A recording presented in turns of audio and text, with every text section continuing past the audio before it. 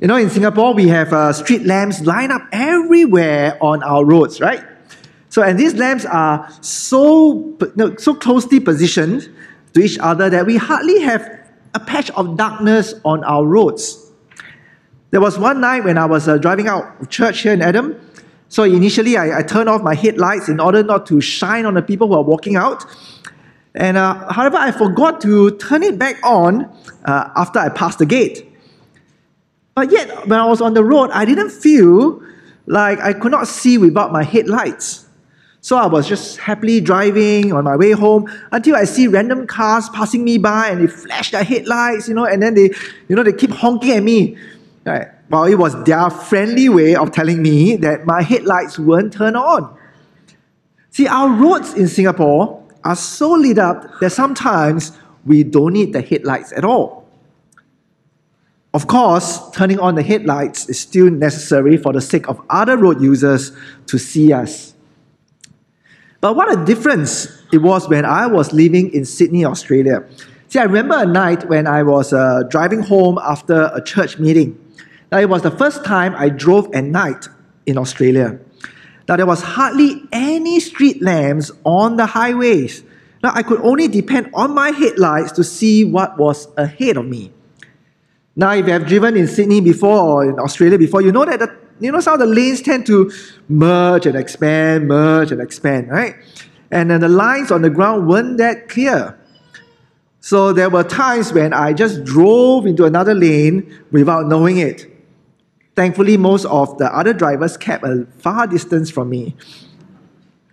Now, you can imagine how much I welcomed every street lamp that popped up every few hundred meters to help me see better. But in contrast, there were other lights I didn't welcome. See, every now and then, there will be other cars coming from the other side of the road in order to see the road better and further ahead. Some of these drivers, they will sometimes use their high beam, or most of them would be considerate enough as they drive past another approaching car. They will sort of turn down the high beam. But there will also be other drivers who are not so considerate. They will keep their high beam up all the time. And it will be so blinding that I had to look away. Because if I don't, I can't see the road at all.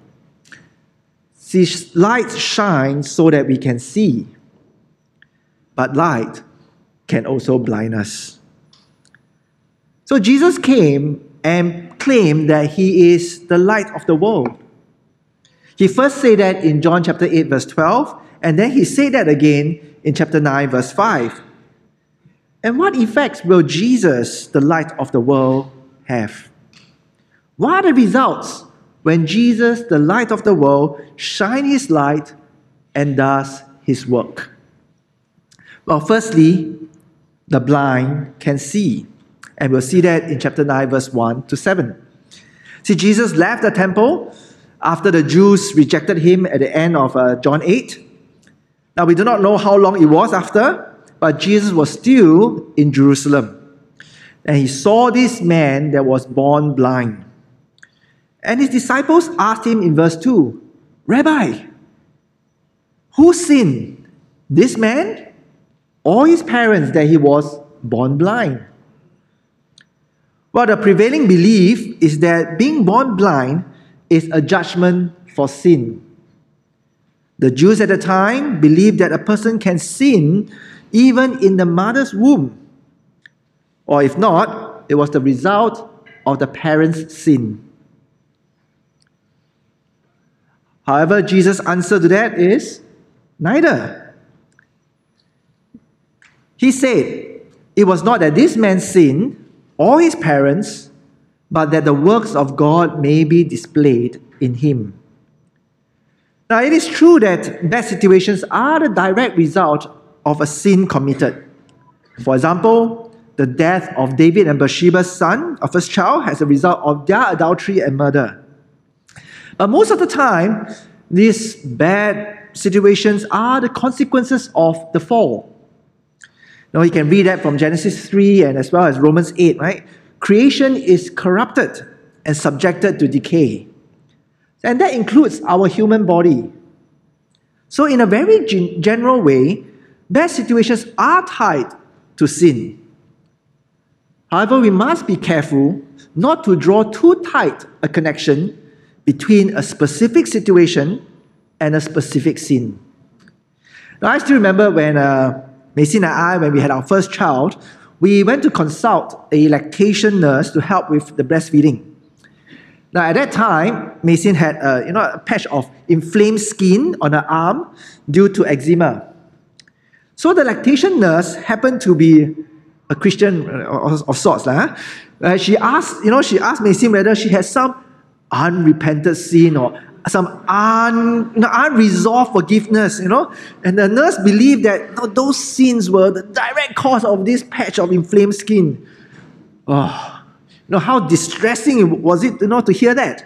She was already trying to cope with a newborn baby, being a new mother, and now you have someone coming up to you telling you that you have an unrepented sin, unconfessed sin that caused all these eczema problems. Well, I think the only sin that she has committed then was not applying her cream religiously. But this is a side application for us here, right? The last thing we want to do when our brother or sister in Christ is going through suffering is to immediately attribute it directly to a sin that they have committed. See, my friends, that is not helpful. See, we end up being one of Job's friends who insists that Job's problems or his suffering was due to his sin when he did not. See, and perhaps for some of us here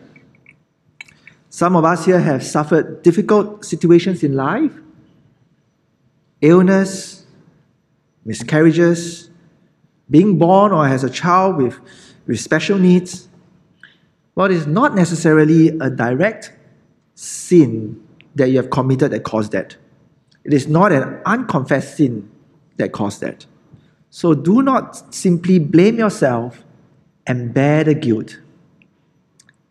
But coming back to John chapter 9 verse 3, we can be assured that God can use the bad situation due to whatever causes for His purposes. In the case of the man born blind, the works of God will be displayed in him. And what are these works of God? See, verse 4 tells us that they are the works of God whom God sent Jesus to come to do. That means that these works are to reveal God through Jesus' words and works. And through these words and works, people will come to believe who Jesus is and what Jesus came to do.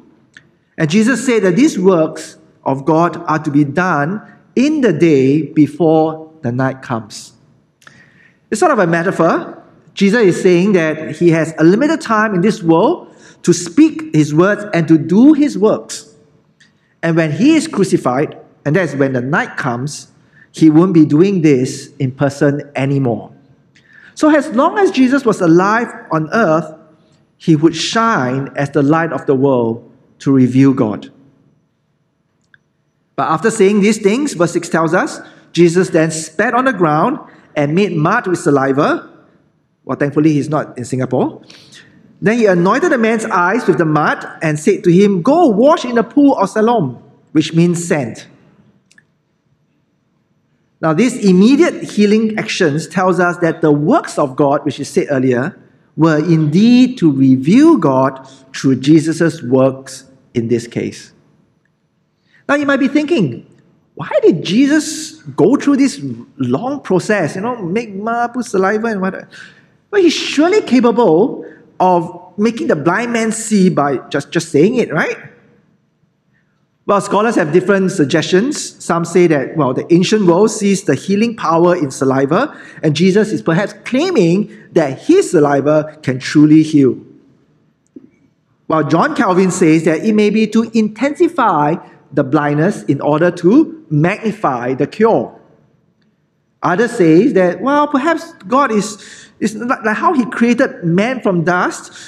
Jesus is sort of recreating His eyes from the dust of the earth.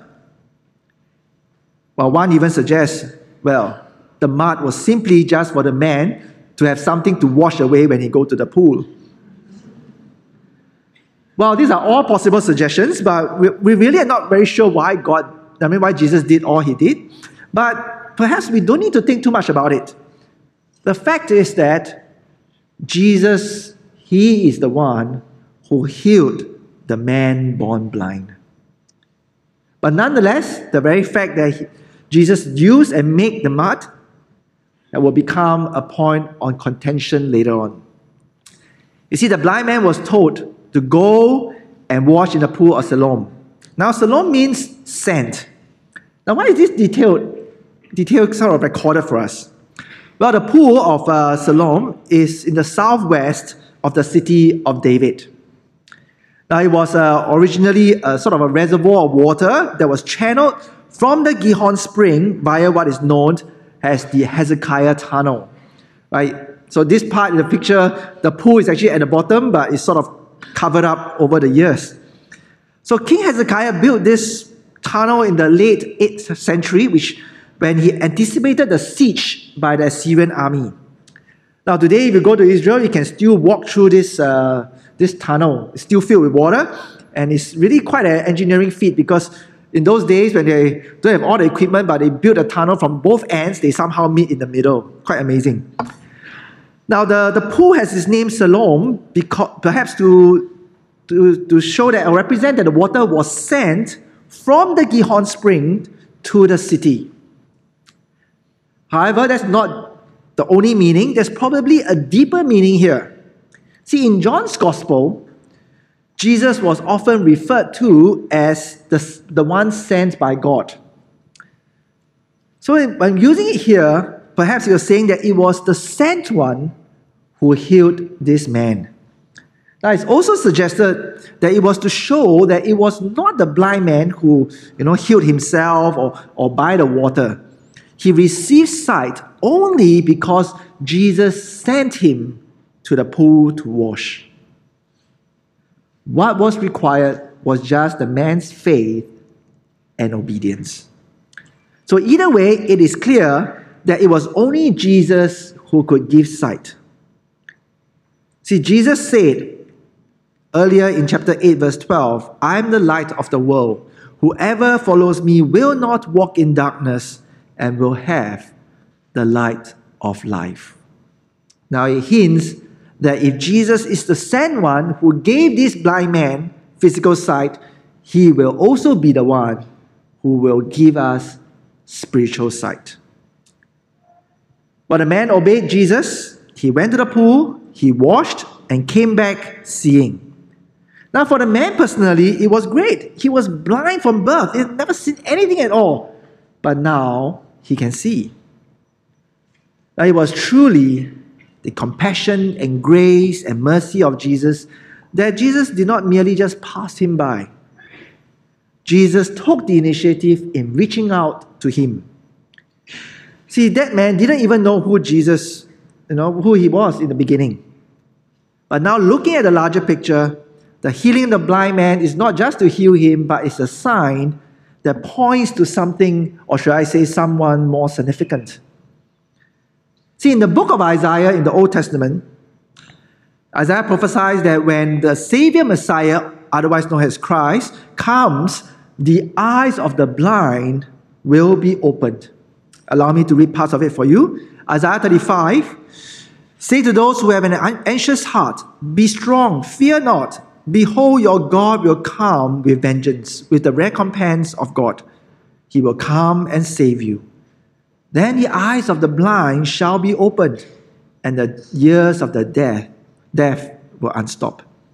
And then also in Isaiah 42, verse 6 to 7, which we read earlier in the service, "I am the Lord. I have called you in righteousness. I will take you by hand and keep you. I will give you as a covenant for the people, a light for the nations, to open the eyes that are blind, to bring out the prisoners from the dungeon, from the prison those who sit in darkness."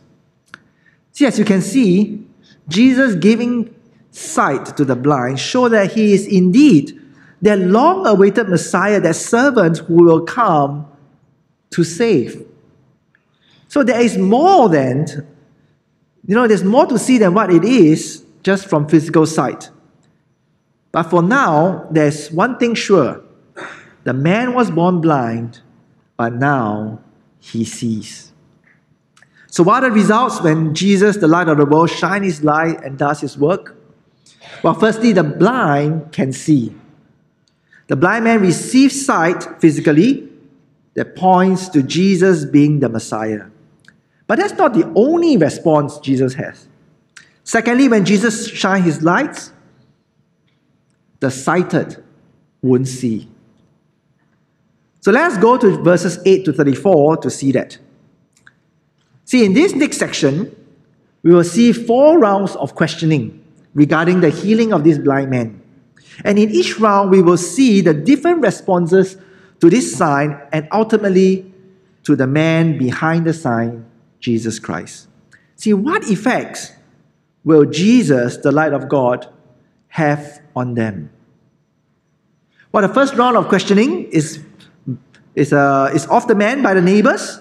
No doubt these neighbors, would have known him from young, right? They would see him begging on the streets since he was young. But now they could not believe their own eyes. The man born blind, whom they see every day, can now see. Yet they were divided in their opinions about him. Some say he was indeed the blind man, others say that he wasn't. But the man himself ended the conversation and discussion by declaring that he is indeed that man. But when he was asked how his eyes were opened, he just laid down the bare facts, the bare account of what Jesus told him to do, what he did for him. And at this point, this man only knew Jesus as the man called Jesus. But nonetheless, he still obeyed Jesus and received his sight as a result. And when he was asked where Jesus was, he had no answer. He wasn't sighted when he encountered Jesus, and he had no idea where Jesus went after that. Well, then the neighbors brought this man to the Pharisees. Now, why did the neighbors do that? Well, sometimes amazing and unprecedented things just happened in the neighborhood, and they needed some explanation from the local leaders. Some years back in Singapore, when we first experienced, like the water spout, and then we have hailstone falling from the sky, what did every Singaporean do? Wow, post, and then start writing to NEA, right? What's happening here? Right? Everyone was excited, and then they start asking around looking for explanation. So similarly, the neighbors were not trying to sabo this blind man. They were merely looking for explanations that were perhaps fueled by all the messianic expectations at that time. But verse 14 then brings out the very sore point. See, verse 14 says, "Now it was a Sabbath day when Jesus made the mud and opened his eyes." See, the issue that the Pharisees have with Jesus often revolves around the Sabbath. See, for those who are unfamiliar or new to us, the Pharisees were a group of religious leaders who emphasized strict observance of their religious rules and traditions. But many of these rules, many of these traditions were self-made and not the commandments which God gave through Moses. For example, people were commanded not to work on the Sabbath. That was meant to help people rest, focus, and trust God for his providence. But the Pharisees would add rules, right? Such as not carrying your mats, not kneading your dough, in order to define what work is. Now, such rules become onerous, and they become, very suffocating in many ways. And that is perhaps why they were against Jesus in this incident, because healing on the Sabbath were deemed as work. And furthermore, Jesus made mud with his hands. That was perhaps deemed as kneading the dough, one of the actions that they considered work. But seriously, who would eat mud?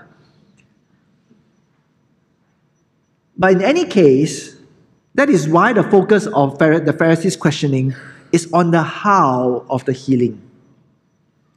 Now, it was not wrong for them to investigate, However, you can see from their questioning there wasn't any joy, there was hardly any thanksgiving for a man born blind receiving his sight. They seemed to be more interested in finding out if Jesus broke their rules while healing. So once again, the man just stated the bare facts in verse 15. He put mud on my eyes, and I wash, and I see. Very simple. At this point, there was division among the Pharisees again. Some Pharisees concluded that, well, Jesus is not from God because he did not keep to the Sabbath according to their own rules. Others, however, were a little bit hesitant because a sinner would not be able to do such a sign. See, in fact, the Bible has no records of anyone who was healed from being born blind. That said, it was still right for the Pharisees to investigate, provided it was a fair one. So they questioned the blind man again, but this time they asked for his opinion of Jesus and not just the facts. For the blind man, he would not evaluate Jesus based on the Pharisees' rules. He would not deny the miraculous work by Jesus on him.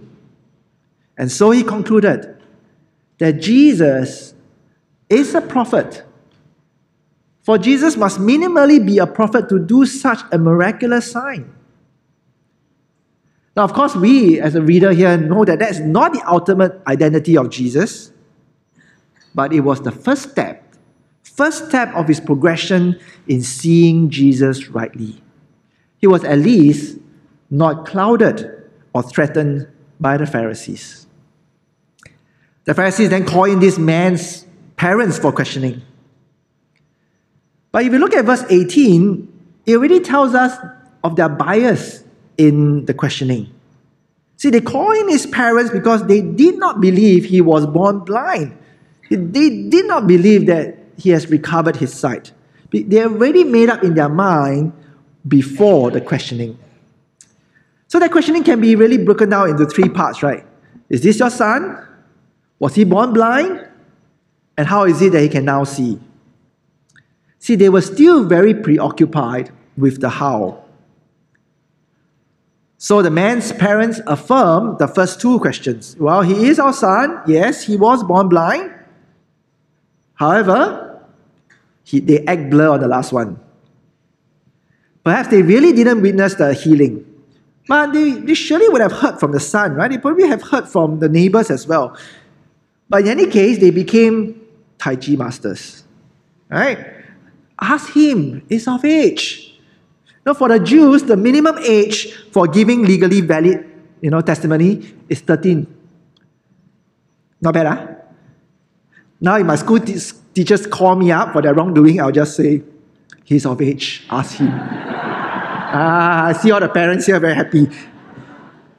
See, the parents just passed the responsibility back to this blind man. Some weeks back on a Saturday, I saw a group of people playing football in the Kochan school field. Now, on Saturdays, being responsible for the use of the school, I went up to them and asked them if they had permission to use the field.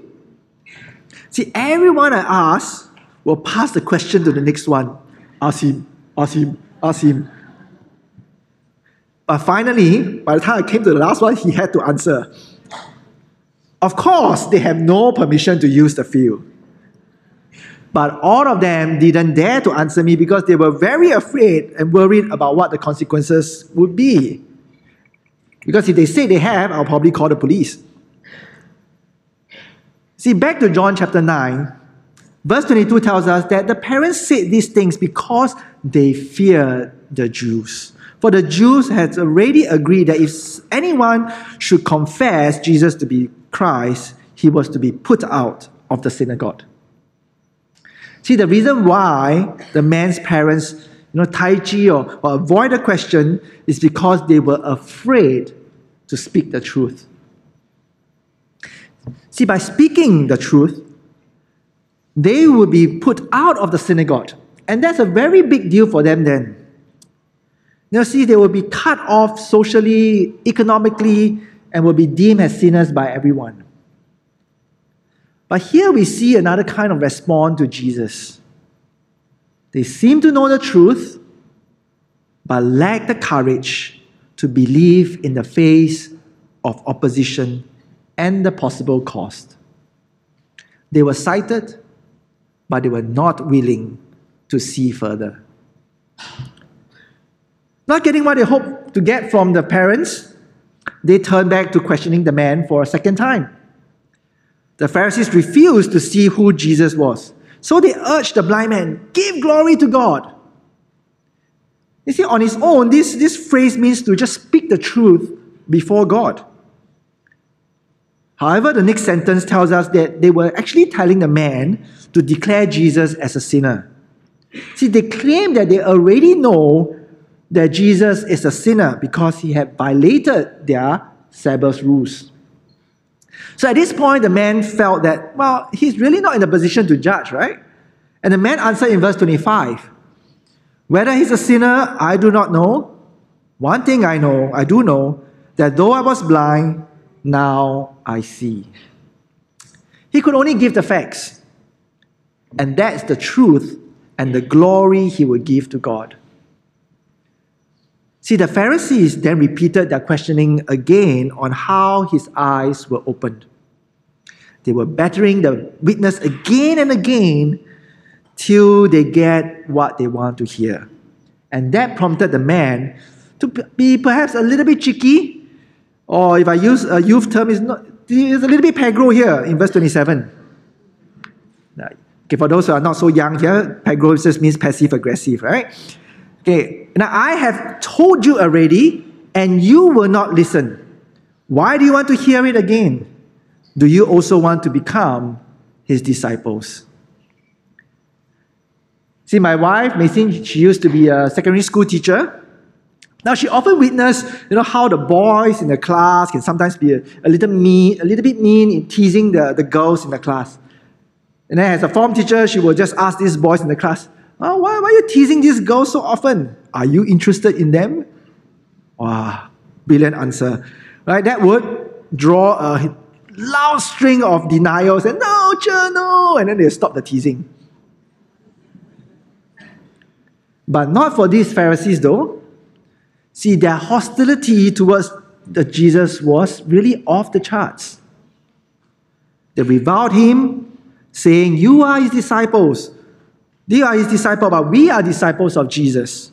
We know that God has spoken to Moses, but as for this man, we do not know where he comes from. Well, here's the irony, my friends. If they truly hear what Moses has said, they would have known who Jesus is. See, Jesus is the Savior and the prophet who is to come according to Moses. And not to mention, if they were truly disciples of Moses, then how is it that they are not following Moses' instructions on hearing the testimonies and making fair judgments? On the other hand, the man born blind might not know as much as the Pharisees. He had a very simple understanding based on the facts before him. And it was certainly not common to have someone healed from being born blind. Such healing was always credited to God. And in response, this man went on another pegro approach again in verses 30 to 33. The man answered, why? This is an amazing thing. You do not know where he comes from, and yet he opened my eyes. We know that God does not listen to sinners, but if anyone is a worshipper of God and does his will, God listens to him. Never since the world began has it been heard that anyone opened the eyes of a man born blind. If this man were not from God, he could do nothing.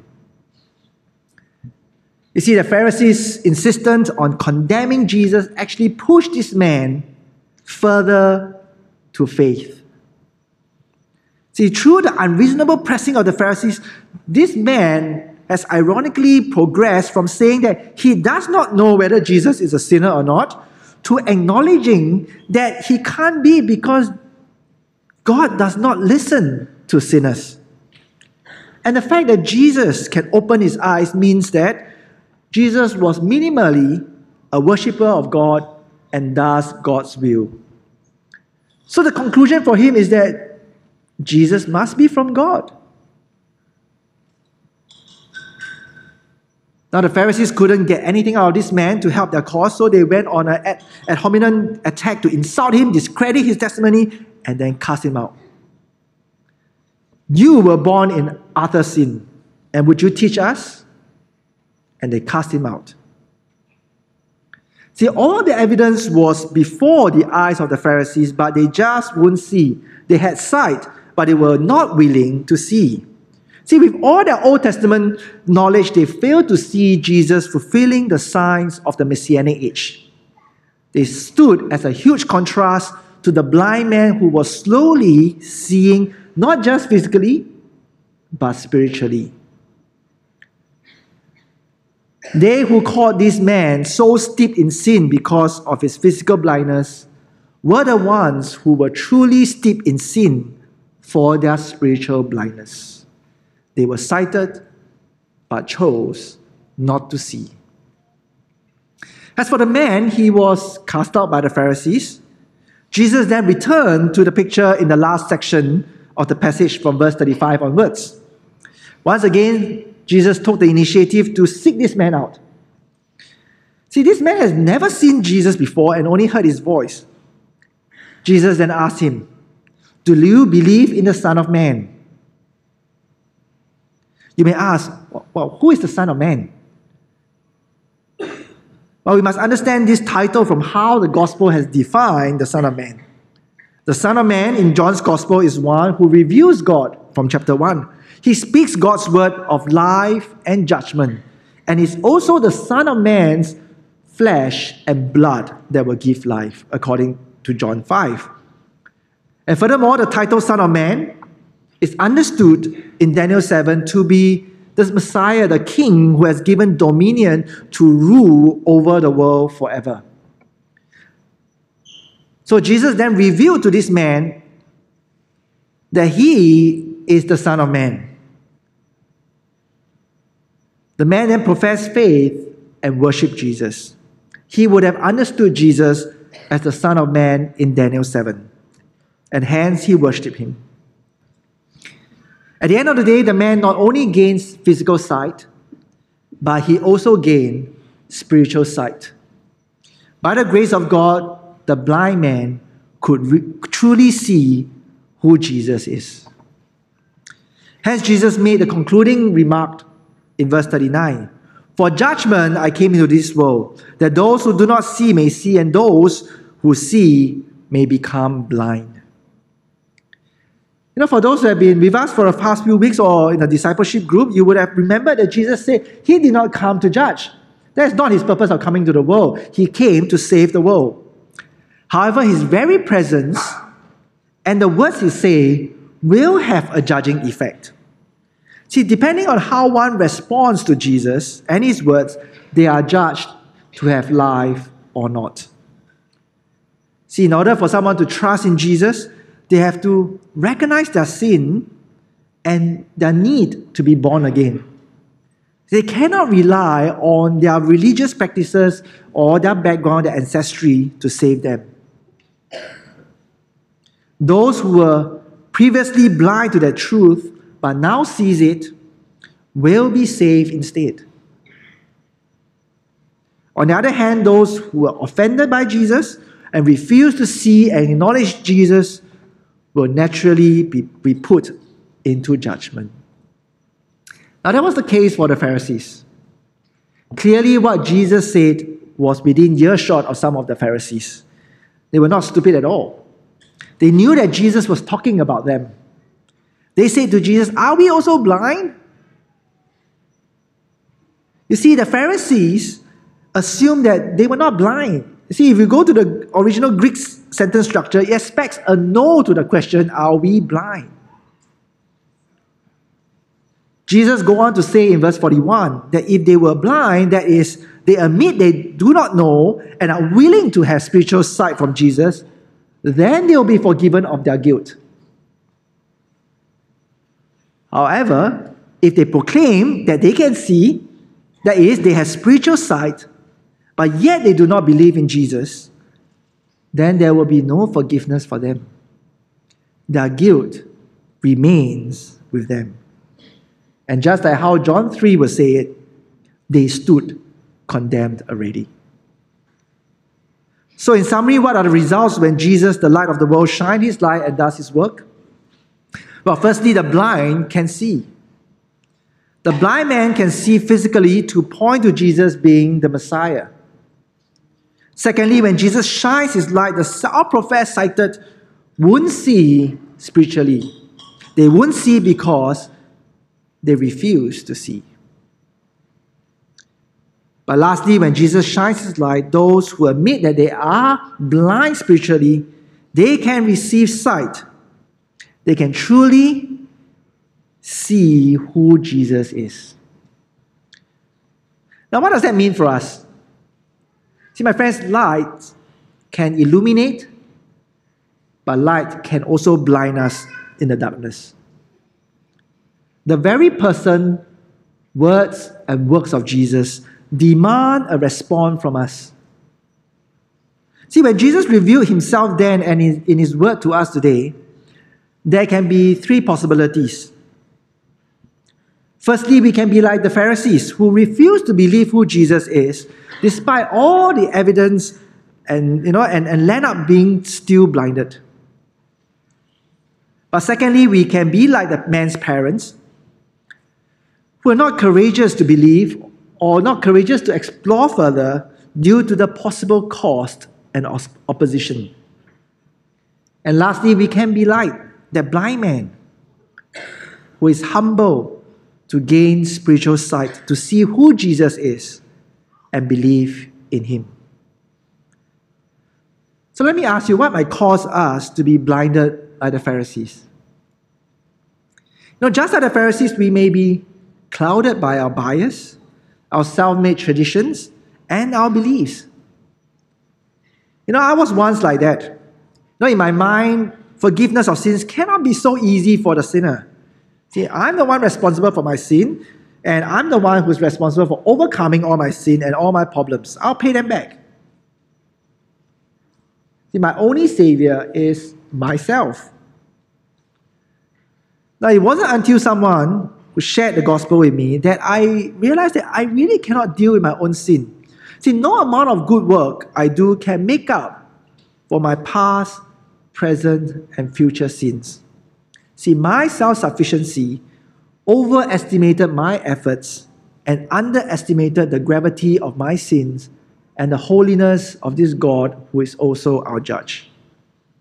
I needed someone else outside of me to deal with my sin. And that is Jesus, who committed no sin but paid for our sins with his death. And perhaps many of us here who are self-professed Christians, we too have formed certain expectations of who our God and our Savior should be that are not biblical. Informed by our cultural voices, our societal values, and even supposedly Christian voices, we only believe in a Savior who fits those voices and values that may be actually very far from the truth. And that's how Christian cults, universalistic, free, liberal, and prosperity gospel churches are formed. Because they abandon the biblical Jesus for one that fits the cultural voices as well as their wants and their dreams and their expectations. Or perhaps we are not like the Pharisees, but could we be like the man's parents? We may perhaps believe who Jesus is and what he has done. However, the cost of believing and following Jesus may be too hard to bear. See, while we're not afraid of being thrown out of the synagogue today, right? But we may be afraid of being thrown out of our social circles, losing out in the world, losing out in the marketplace. We dare not acknowledge and we dare not live for Jesus because the worldly cost is just too hard to bear? Or will we be like the man born blind? The Pharisees and the Jewish leaders keep saying, no, they know who Jesus is, yada yada. But the blind man, he was truthful, he was humble. He did not know who Jesus was in the beginning, but he knew what Jesus has done for him, and he was not afraid to declare it despite the cost and the opposition. And in the end, God gave him spiritual sight. He moved from calling Jesus as the man called Jesus to a prophet, then to someone who is from God, and eventually worship Jesus as the Son of Man. As for us, we may not know everything, but we too can investigate and know the historical facts and the accounts here in the Gospel and elsewhere that Jesus did die on the cross for our sins. And perhaps many of us here would have experienced His love, His guidance, His grace, and His mercy, and perhaps even through people that you know in church. Then will we then be courageous and faithful to persevere to know Him more and more and to worship Him? See, my friends, there are only 3 types of responses to Jesus: blatant denial, fearful ambivalence, or a persevering faith. What will be yours? Pray to God to give you the humility to have spiritual eyes to see and the courage to confess and live for Him. And when you do, you will experience the amazing grace for the forgiveness of sins that Jesus paid for you on the cross. Let us go to God in prayer.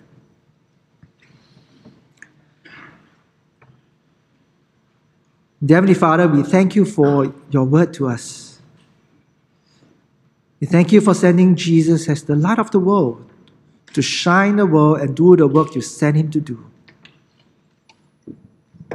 We thank you that through His words and His works, Jesus revealed Himself as the Messiah and ultimately the one who will purchase our forgiveness on the cross.